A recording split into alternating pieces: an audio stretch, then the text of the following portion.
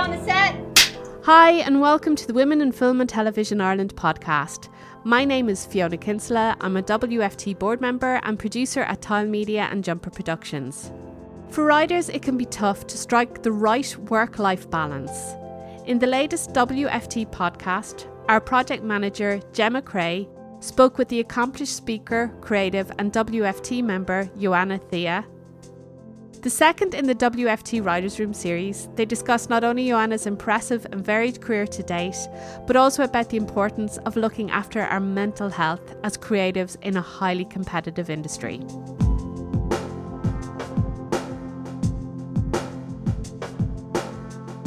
I'm just so delighted to welcome our very special guest, Johanna Thea. So she has an amazing experience working on big sets, photo shoots, working with creatives of all shapes and forms on advertising campaigns.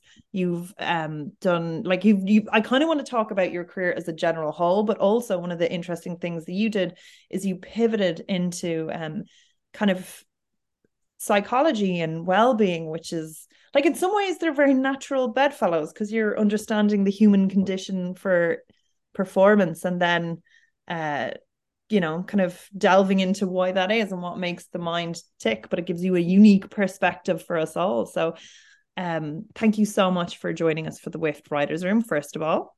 You're welcome. Thank you for having me.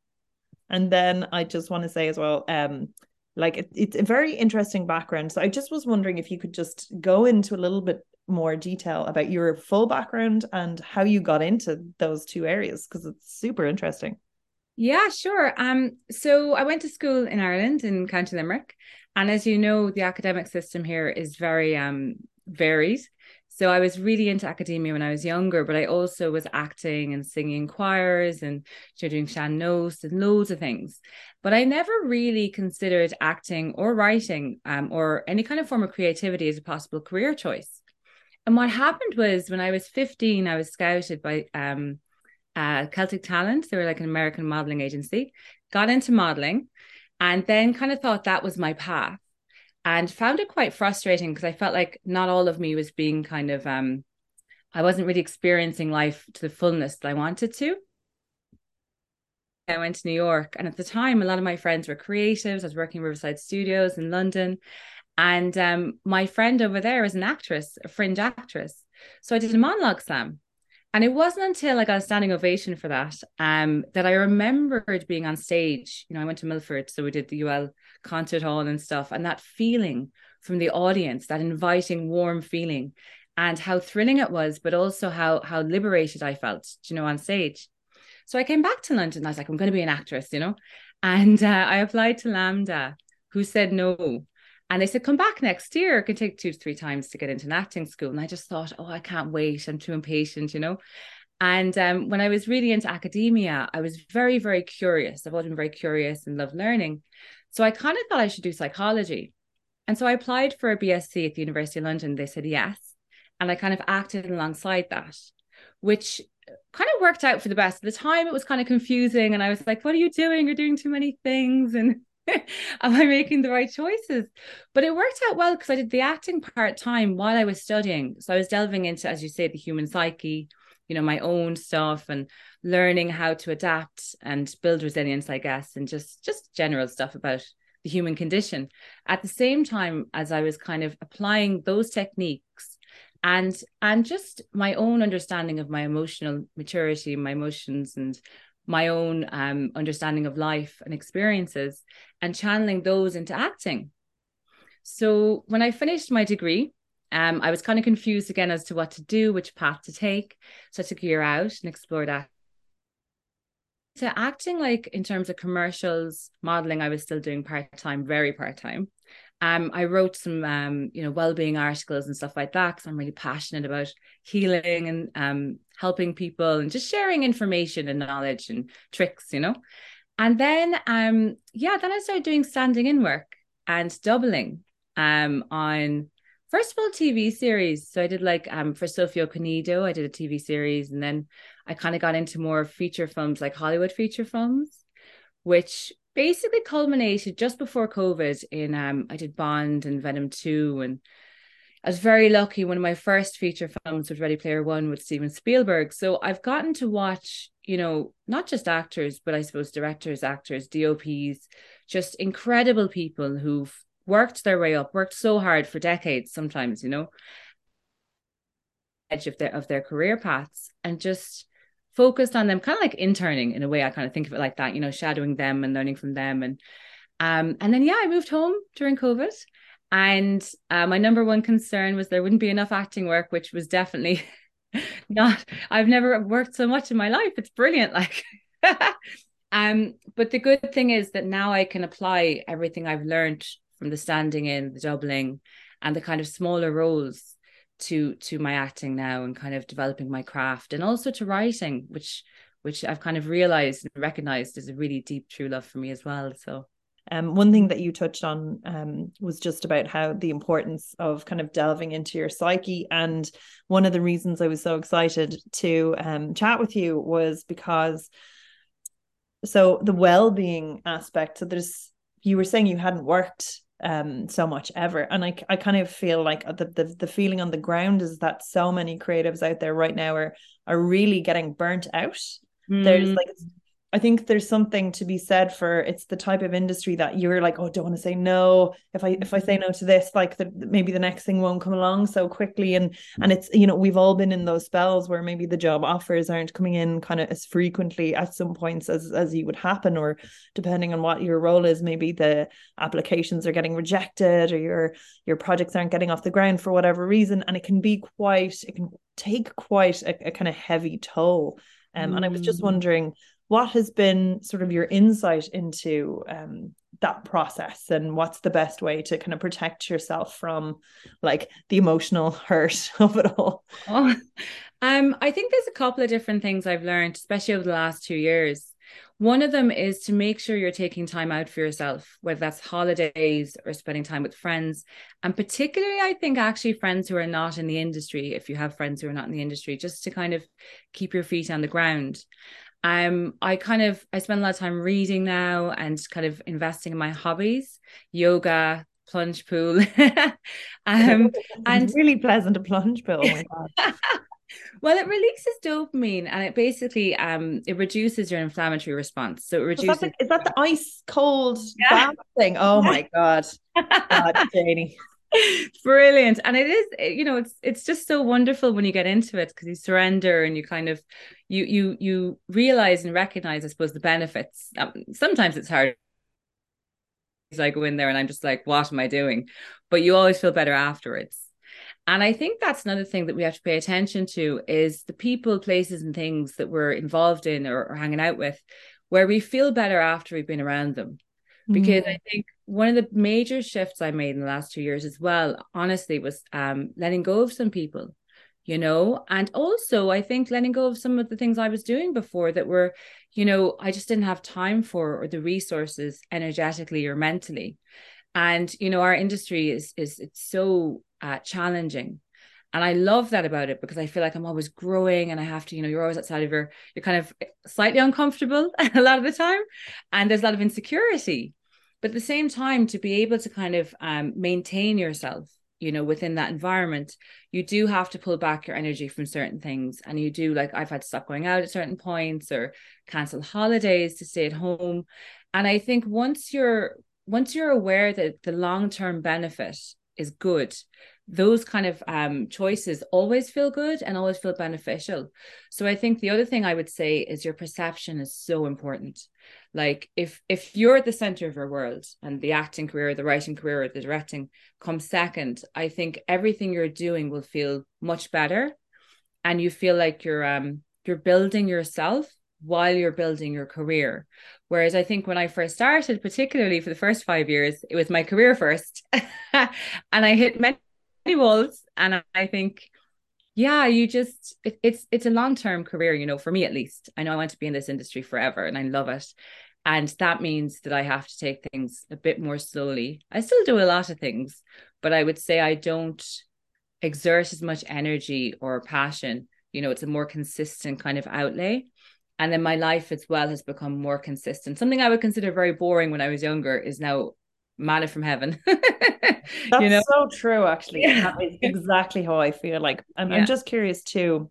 How do you deal with working with somebody on a set, which is such a high intensity environment anyway? That like what would be the things that you would set yourself up to do if you were working with someone who's particularly difficult? But like, I mean, you can't really quit, like, can you? No, I think that's really interesting. I had an experience of that, and it was quite a high-powered person. And I had to do prep before I went to work in the morning because, you get up first thing in the morning, you're on set for 12 to 14 hours, or depending on the day, but usually it was around 12 hours. And the thing was, everyone knew it was difficult, and there wasn't much we could do about it on the project. So I think as an individual, what I did was just made myself very aware that it wasn't personal, it wasn't about me. And I made it about me managing my emotions. And the most important thing was not to react. So that this person is volatile, that they're going to go off at someone's going to get it at some point, and to kind of compartmentalize their behavior and separate it from your own. And kind of use it as a training ground. But I also really enjoyed it from the perspective of a writer, because I like writing psychological thrillers and and dark pieces. And so what started happening was I started looking at them as kind of a potential character, which made me curious, which made me less defensive, which meant actually, I was less likely to kind of get in the firing range, which was very interesting. And I think with people who are toxic like that, they do feed off reactions. They do feed off fear. And I do see it as kind of, generally speaking, we're going to get exposed to them throughout our lives anyway, in some form or another. So I just see it as like training in a sense. And if there is something you can do, obviously do it, but you're not always able to. So kind of seeing it like that helped me a lot. And then some people in the crew or the cast, would be aligned and would talk about it in a kind of, I want to say, as kind as we could be kind of a thing, because I think a lot of people who end up being toxic have, they've gone through trauma themselves. They haven't adapted well. Maybe they got thrown into, a particular position or something and they ran with it. And maybe if it's a position of power, it's not being challenged. So I think if you take it like that and you see, there, but for the grace of God, go I, would hope not, but you never know. I think it kind of takes a lot of that, the angst out of it, I guess, and that kind of thing we do where we make it personal and it hurts. You know what I mean? You just go, well, hurt people. It's true. And kind of also another way, kind of be grateful that it's not you, and it's, that you can walk away from that set, because that person who's, kind of traumatized or toxic, that's how they live their life. Everybody. And ultimately, they're not able to accept love in the same way we can if we, heal or, go to therapy or do our exercise, whatever it is, if we adapt and we learn and we grow. So I always think that their quality of life is something I would never aspire towards.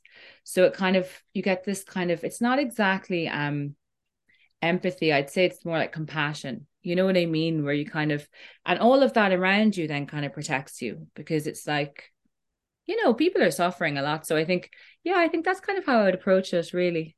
Because it's tough, I think, if you are directly at their whim. And I think on that point, two things. If it was me working directly below them and I was suffering, I would definitely leave, because your first priority is your own well-being. But also you touched off insight, and insight is such a powerful thing. And I think for us as creatures in the industry, I think just for our own well-being and our resilience, if we can have insight, through consistent kind of reflective practice, or speaking with friends who are authentic and honest and kind of in their power, we get to challenge ourselves, because it's not always the other person who's being toxic. And sometimes as well, if you're in a toxic environment, you pick up things without realizing it. So I think just for our own kind of growth and just kind of getting better as people and not, holding on to those toxic traits and behaviors. I do think it's really important to develop your insight consistently over time. And just kind of get curious about yourself, I guess, that kind of thing. And tell me like you kind of, again, you've been in this field now, you've learned the kind of how it plays out on the ground. You've learned a lot about the mechanisms, about why it exists. What are your most effective tools for resilience and well-being? Yeah, I think the basics first. So be exercise, good nutrition, sleep, the very basic things. I think the thing I learned the most. Sometimes on set, actually, they're the most difficult to do. Like if you're working a 12-hour day, you're going to go home, eat a takeaway, and have a glass of wine to relax. So that don't do that. Yeah. So it's preparation, I think. I think if you know there's a shoot coming up, it is kind of, I do feel like as creatives, we have to be way more on top of things than like 9-to-5ers, because we don't know. But for me, I don't know when a job's coming in. So I think if like everything, my press is full, my fridge is full, it's all good. Water. Sleep, I agree with you as well, because it can be difficult to maintain kind of regular sleep pattern.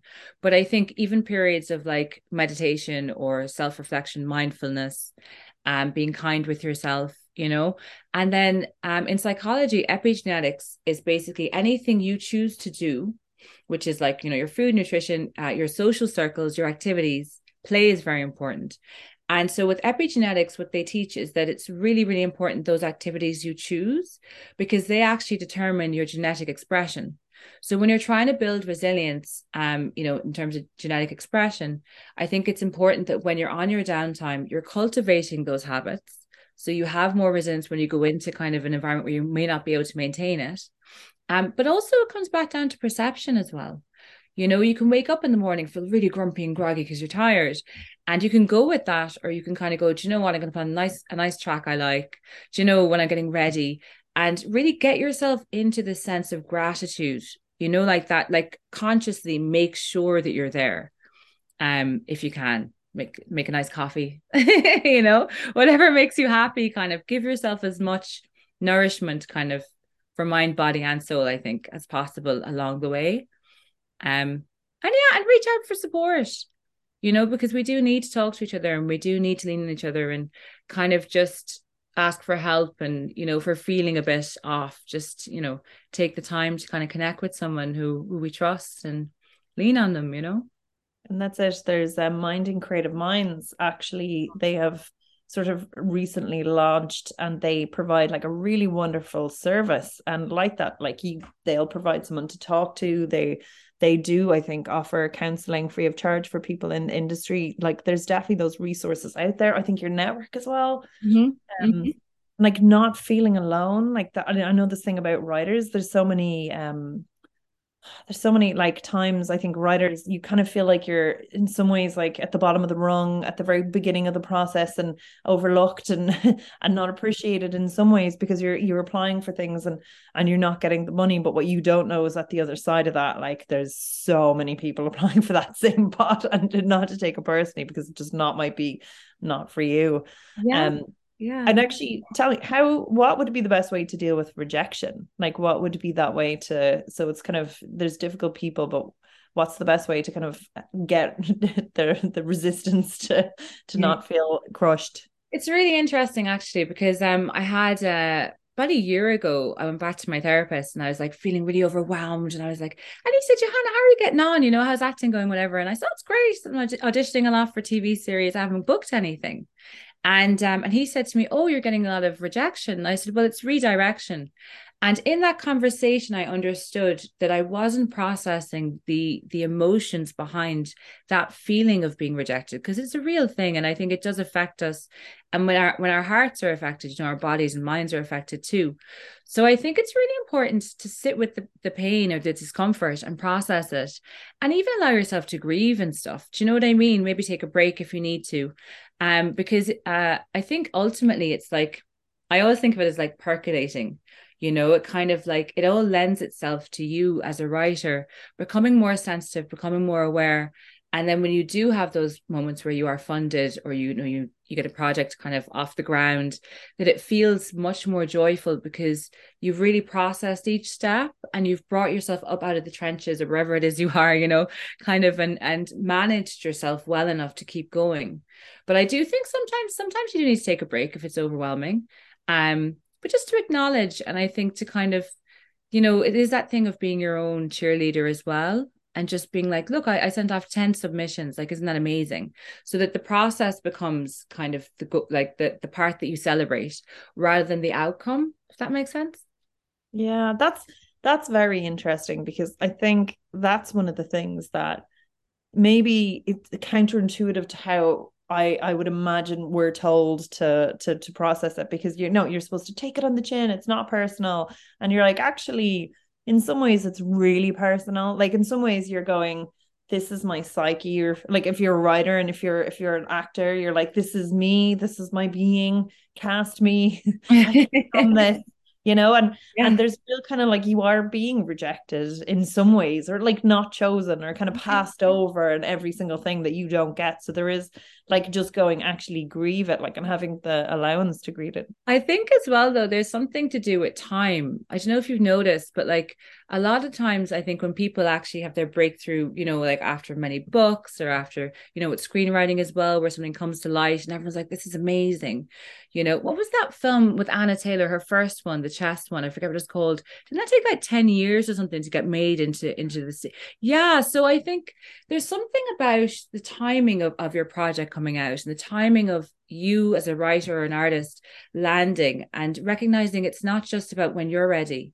Sometimes the world has to kind of be ready for whatever it is that you're sharing, or your voice, or your particular talent, or whatever it is, So I do trust that a lot more now, I think, than I used to, where I was like, oh, I want to get cast. I want to do this thing. And especially with writing, where it's just it just takes such a long time. And then you review things and you're like, oh, actually, like I wrote this a year ago and I just would not even, there's no way I would put that kind of out there now. So I think it's beautiful. And I think it's about cultivating. And I do think it is, again, coming back off the kind of goal-orientated way of thinking, the masculine way of thinking, into the feminine of how wonderful it is to spend time writing and getting creative and doing what you love. And of course, applying for funding, applying for things. But I think you bring so much joy, like a wealth of joy, to your world. And I think that it just imbues you with a sense of not just gratitude, but you're actually enjoying all of your life, rather than just like, oh, like I got a bursary, like, do you know what I'm trying to say? So I think that's the power of the artist, the creative, is to cultivate a life of passion, and a life where we get to explore what it is we really love most of the time, if not all the time, and I think, I don't know, I think how precious that is can't be understated. But because we have to obviously get money, and, we want to develop projects, we sometimes get a bit more focused on the outcome, and we forget, wow, like here we are doing this thing, like. So like, and speaking on the subject of money, you were working on a new conceptual framework for a doctorate on social economics, which seems very interesting. So talk to me about mental poverty, because this sounds to do with fiscal poverty.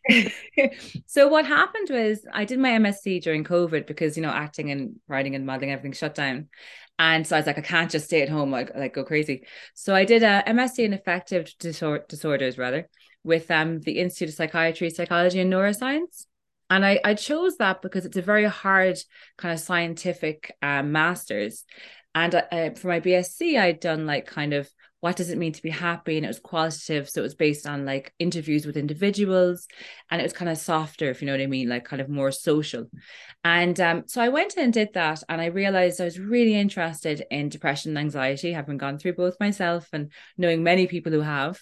But then I started delving into it, and I love the idea of perception, and how when your perception shifts, which kind of is what happened with me with my depression, you can outgrow a behavior or a way of being, and you can kind of retrain your brain. Not everyone can, and it's not always possible. I think they're like windows of opportunity, but you can actually kind of train your mind out of certain conditions and conditioned ways of thinking and behavioral patterns. So when I was delving into it, I was speaking to my supervisor, Mario. He's an amazing psychiatrist. And I was saying, I want to do my dissertation, my project on mental poverty. And he said, that's a great idea, but it's kind of lends itself to social economics more than psychology. So I went a different direction. I just focused on perception and depression. But my a colleague of mine, she's a doctor, she's got a PhD in social economics. And so we're going to come together, and I'm going to do the psychology/neuroscience aspect. And so mental poverty it's kind of like a fusion between, learned helplessness, like that idea of, so how they express it is, if you have, say you've got a dog in a cage, and when they're a puppy, they're tied up, but the door is open, right? And then you leave the door open, but you untie them as an adult. They still won't go out the door of the open door of the cage. And so in the human mind, when you're depressed, you have learned helplessness, which is that you've been so conscious of the open door being open, but then feeling like you can't go out of it as a pup or when you were younger or in a different situation, that you've kind of forgotten that you can challenge yourself to go through the open door as a kind of metaphor for leaving your depression behind or changing your behaviors. And so mental poverty is the concept that we restrict ourselves both through habits, conditioning, assumptions, and not challenging our own perceptions of our capabilities, basically limiting ourselves. So that's the psychological neuroscientific aspect. And it also lends itself within neuroscience to, there's a lot of talk in neuroscience about how you can develop new neuronal pathways, which means, say your habit is with depression, for example, that you sleep 14 hours a day. So the moment you start sleeping 13 hours a day and 12 hours a day and 11 hours a day, and you start working your way back and doing new activities, you're actually inspiring growth in your brain for new neuronal pathways. And the more often you use those, the easier it is for you to use those, which is why you can get out of a depression, then start exercising, and suddenly you've got loads of you've got loads of energy and you can do loads of things. And so, so in neuroscience, this is a very big and strong concept, and people talk about it all the time. And it's very powerful because of what you're able to do. And it's incremental. I've been working on myself for over 2 decades. I went through a lot when I was younger in terms of challenges and trauma and stuff, emotional, mental, everything. And so over the past 2 decades, I've been incrementally changing, how I approach things and my behaviors and my own perceptions. And the fun part of it is, you hit a tipping point every so often where you completely surprise yourself, because even with the acting thing, I was like, I want to be an actress, and it was like at that stage, I think I was working in hospitality, 10 hours a day. And I was like, how do I climb this Everest, And so when you manage to get into your first film, even if it was an extra, that's like, wow, so I think we have these different tipping points. And the more often that happens through us challenging ourselves and through trying different things and just trusting ourselves in our journeys, the more fun the journey is and the more relaxed you become, the more you trust yourself. And I think actually really, really positively, the more you allow yourself time for play, which I think is one of the most healing things you can do, where you just go, I'm going to go for a walk or a hike or take some time just to enjoy myself. So yeah, that's mental poverty from the psychological neuroscientific perspective. And then Amelia is going to do the socioeconomic kind of aspect, which relates to your behavior as maybe it's a consumer, as a citizen, all those kind of things.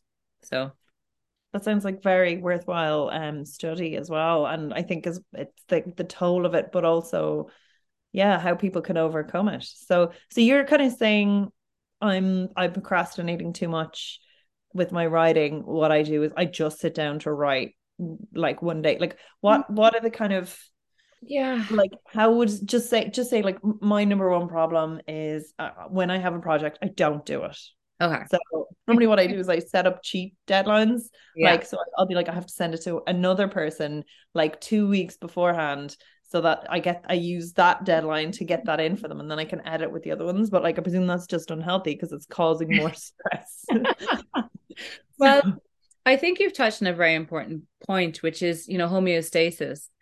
So at the point at which I was healing, from the stuff I went through, I was living in a very stressful body and mind and headspace. And it takes a while, it would take 5 to 10 years, even sometimes, to get yourself completely out of that space and into a completely relaxed, neutral space. You know what I mean? So I think what you've done with the deadlines is amazing. I think I would probably set smaller targets along the way. So even breaking it down into a weekly target or a daily target, have a reward there for yourself after every time you achieve a target, if you can. I have been trying the and I found this very helpful, the Disney technique, where for the first few stages you leave the edit. I realized one of the reasons why I was so stressed, I was editing while I was writing. So you have that negative aspect of your brain where you critique everything on, which is a great tool to have, but it goes on too early and the whole process is negativity. So you're writing a character and you're like, that's a terrible way to write that. You need to be up a better way, instead of going like for the first stage, like everything is possible. For the next stage, what are all like yes and elements, and then you just start, you get it on the page as rough as possible, and then you start editing. And I was like, and actually I found that to be so much more enjoyable, rather than when I go in and write a sentence and edit that sentence as I'm writing it, it becomes very like, oh, that's not great, what's a better way, like, and like that, and those negative thoughts kind of really take over the process. So, well, it's interesting. I think now that you're speaking, because I don't, basically I've got dyslexia and dyspraxia, so I think the editorial aspect of me is definitely left until the end anyway, because I can't manage to do both. And I think because a lot of it comes from feeling, I'd say I'm too verbose. I kind of go into it and kind of, what's that thing where you kind of like you just, what's that? If there's a word for it, where you just like you put everything on the page first, like this mess, and then you kind of go in and you try and sort things out. So I'd love to have a bit more of your editorial mind, actually. That's brilliant that you have it. But I like the fact that you've created space, you found your own flow. And I think that brings us back onto another point, which is like every single writer is different, every single actor is different. And so much of it is just finding what works for you and trying out different things, because we're masters of ourselves, really, I suppose. I know. And what projects are you working on now? Like, what's the kind of cool stuff that you're working on coming up? Yeah, so I think I told you I just did a student film, which my first student film in ages, and I'm so grateful I did it, because I think I was telling you earlier, Gemma, it's about reminding myself why I'm an artist, why I'm a creative. And so often a lot of my decisions now, because it gets busy and you have to kind of decide, okay, do I want to do this job or this job, and it's where it is, and how much in the role and everything like that. And I think sometimes it becomes a bit, I don't know how to put it, but like, it's not about your passion or your joy or the fact that you get to bring this thing to life, like you were saying. And so I just feel so refreshed, because it was a day and a half off in Thurles, of all places, like in the countryside, in this big country. It was gorgeous. And then the fresh mornings and just, just putting our passion into that. So that was really fun. On a personal note, I'm getting more into speaking, which I love, which I started during COVID and stuff like that. Writing, I'm writing a short at the moment, with Fiona, who's I think here. Yeah. And and that's really, really fun. And I'm working on a sci-fi feature film trilogy, which I'm really excited about that as well, because it brought together a lot of my experiences in psychology kind of with the writing, where I felt like I could take the protagonist on a journey, and obviously the audience too, that was healing more than anything else, And so that's quite cool. And then, acting wise, I'm waiting for things to, I've auditioned for quite a few cool things recently, so we'll see. Watch the space. Yeah. I'm presuming not allowed to talk about things until there, or is it bad luck to? Well, you're not supposed to talk about them, but also, I have heard stories of actors going on to like do a TV series and like getting to like costume stage even, and their character gets caught. So I think because it's about the story, it's never really about the individuals. It's just kind of protection, I suppose. But I like to say that, talk about auditions and stuff like that. But yeah, we'll see what happens. Thanks so much for chatting with us. That has been really, really, really fascinating. We're going to continue the chat over in our members room. So everybody else, thank you so much for tuning in. Join WFT today and support the work we do over at WFT.ie.